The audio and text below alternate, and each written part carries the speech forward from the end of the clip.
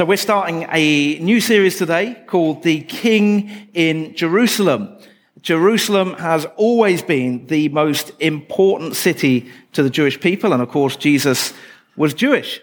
And the last part of Matthew's gospel is all about what Jesus said and did in Jerusalem, including his dying on a cross and being raised to new life. So between now and Easter, we're going to be looking at King Jesus in Jerusalem. And today we're going to find out what happened on the occasion when Jesus entered Jerusalem, the time that we call the triumphal entry.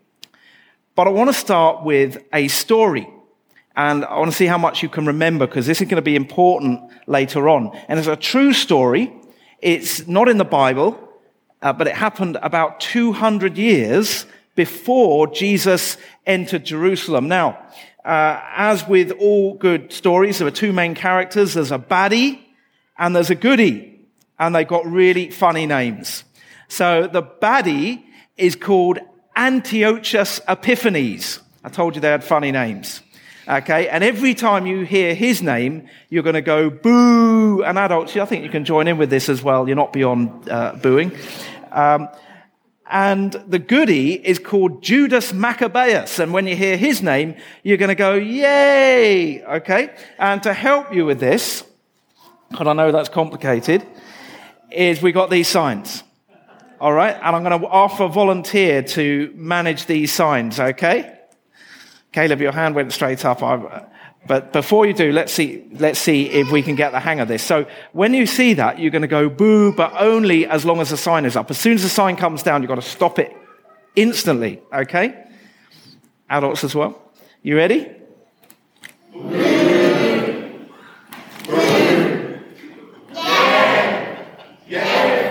Okay, you got it straight away. Good, you've done this before. Caleb, would you like to, you can sit on here.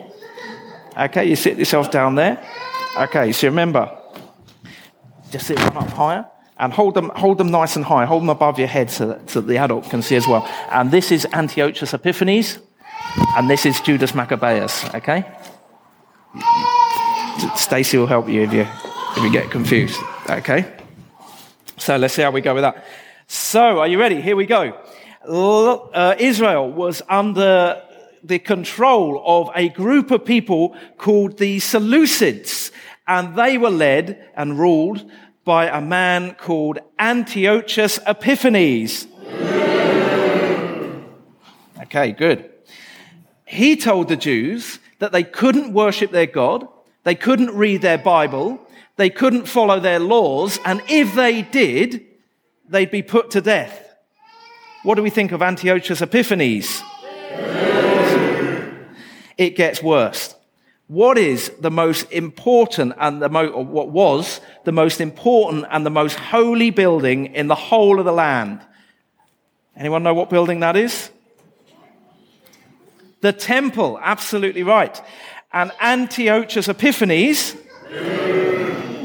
filled the temple with false gods made of stone or metal, and he sacrificed pigs in the temple. Now, Jews aren't allowed to eat pigs. They're not even supposed to touch them. And Antiochus Epiphanes took them into the temple and slaughtered them. You can imagine that made the Jews super angry. And there was a Jew called Judas Maccabeus, a mighty warrior who defeated the armies of Antiochus Epiphanes. And he rode into Jerusalem victorious and riding a great war horse. The crowds went wild. They waved palm branches. They threw their cloaks on the ground in front of his horse, and they shouted, Hosanna, which means, Lord, save now. Does that remind you of anything? Well, we're going to come back to that in a little while. So Judas Maccabeus. Yay. Oh, hang on a minute. We'll try that again. Yay. So Judas Maccabeus was a mighty warrior who defeated Israel's enemies by force. and entered Jerusalem like a conquering king. And he went into the temple and he cleaned it up. And he got rid of all the false gods and the pig's blood and everything unclean so that the Jews could worship there once more. And that event, the cleaning up, the cleansing of the temple, is still celebrated by Jews to this day. And the celebration is called Hanukkah. And you may have heard of Hanukkah. That's what it's all about. Now, Caleb, thank you for that. We're going to sit down. We know who is the baddie and the goodie in this story now. So we'll continue without the boos and the yays. So let's compare Judas Maccabeus entering Jerusalem to a more familiar event, that of Jesus entering Jerusalem. Now, I'm going to ask you these questions and I see how much of the story you remember. So in Judas Maccabeus' day, the whole of Israel was ruled by the Seleucids. But what about in Jesus' day? Who ruled Israel? Actually, it was called Palestine at the time. Who ruled in Jesus' day? What was this group of people called on the right? Who can tell me? Tino. The Romans. Exactly. The Romans were the rulers in Jesus' day. Now, Judas Maccabeus entered Jerusalem on a great war horse, which is a sign of power and strength. How did Jesus enter Jerusalem, Isaac? On a donkey, which is a sign of peace and humility. And it fulfills an important Old Testament prophecy, Zechariah 9 verse 9, which says, "Rejoice greatly, daughter Zion. Shout, daughter Jerusalem. See, your king comes to you, righteous and victorious, lowly and riding on a donkey, on a colt, the foal of a donkey." Now, when Judas Maccabeus defeated the Seleucids in battle, he entered Jerusalem like a conquering king, and the crowds cut palm branches and waved them, and they put their cloaks on the ground in front of his horse, and they shouted, "Hosanna." What did the crowds do when Jesus entered Jerusalem?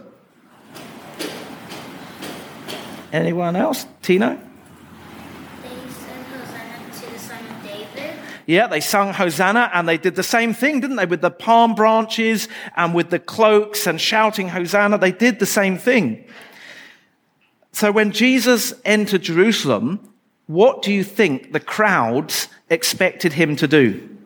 Now, this is quite a hard question, and I'll follow it up if we're not sure. Anyone got any ideas? What do you think the crowds expected Jesus to do? Isaac, what do you think? Well, perhaps like have a blade or something to show a sign of strength. To have a blade, a sword as a sign of strength. Okay, you're getting really close there, definitely. So who ruled at the time? Who ruled at the time of Jesus? Romans. The Romans. Did the Jewish people like being ruled by the Romans?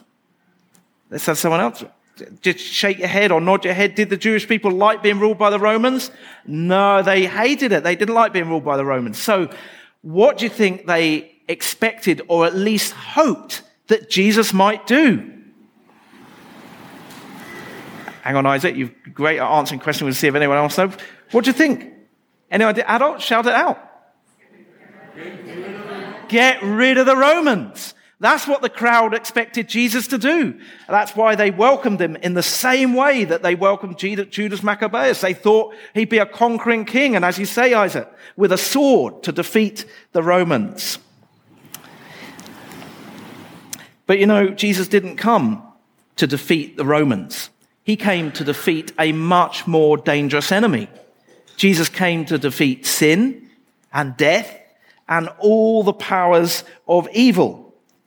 Now we know that Judas Maccabeus cleaned up the temple, didn't he? After Antiochus Epiphanes defiled it and spoiled it. He got rid of all the false gods and the pig's blood, and he cleaned it up. What did Jesus do in the temple? Can you remember from our reading? Again, can anyone remember what Jesus did? He entered Jerusalem, went straight to the temple. What did he do there? Adults. I'm going to give the adults a chance, Isaac. You know, all the tables and the threw out the storekeepers.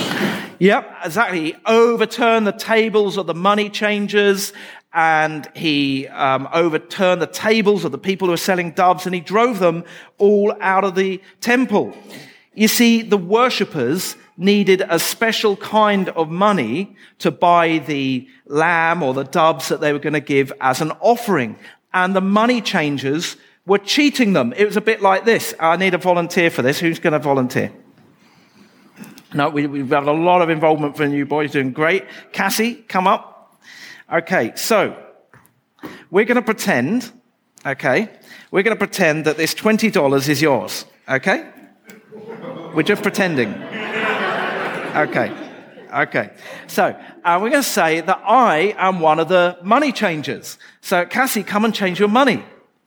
Right, what have we got here? Okay, $20, very nice. Okay, here you go. There's a carrot. Go and trade that in for something. Is that a good deal? That's not a good deal at all. Of course, thanks, Cassie, you can sit down. That's not a good deal at all, is it? Now, of course, they weren't changing the money for carrots, but they were changing the money for the temple money that was worth a lot less than what was being given. So they were cheating everyone out of their money. So the place where God's people were supposed to go and meet with God was being used by some greedy people to make themselves quite rich. That's why Jesus called it a den of robbers. And Jesus was really cross about this. He made quite a scene. He turned over the tables and drove out those who were ripping everyone off. But Jesus was really showing everyone what God thought of this religious system that was no longer about loving and worshiping God. Jesus basically called time on the temple. He said, you don't need all this anymore. God is doing something new. From now on, all you need is me. So Jesus entered Jerusalem as a king. The crowds were expecting a conquering king to defeat the Romans, a bit like Judas Maccabeus. You see, the world thinks that force is the answer. And we see that throughout history with so many battles and wars and conflicts. And we see it today. Nations are still amassing huge armies to try and show who is the most powerful, so that the most powerful nations can get their way. But Jesus is a king who conquered not with force, but with love. And his kingdom is very different from anything that the world has ever seen. It's an upside-down kingdom where the least important people are actually the greatest. And Jesus showed that straight away, right there in the temple, by healing the blind and the lame and the sick, people whom normally no one would pay much attention to. Jesus loved them and showed compassion to them. And when the children started shouting, Hosanna to the King of David, I love this bit. When Jesus came into Jerusalem, the crowds were shouting, Hosanna to the King of David. And then Jesus turns up in the temple and the children see him and they start shouting and getting excited all over again. And the religious leaders were really annoyed by that. They said to Jesus, don't you hear what these children are saying? And Jesus replied with a scripture. He said, from the lips of children and infants, you, Lord, have called forth praise. So Jesus thought it was great that the kids were getting excited and shouting his praises in the temple. In other words, Jesus was saying, in my kingdom, children are just as important as anyone else, because in Jesus' day, children weren't always very well treated. So in the coming weeks, we're going to hear a lot more about this king who chose love instead of force, and whose kingdom is upside down and back to front, unlike anything that the world has ever seen. And in the end, we'll see that love is so much more powerful than force. Should we pray?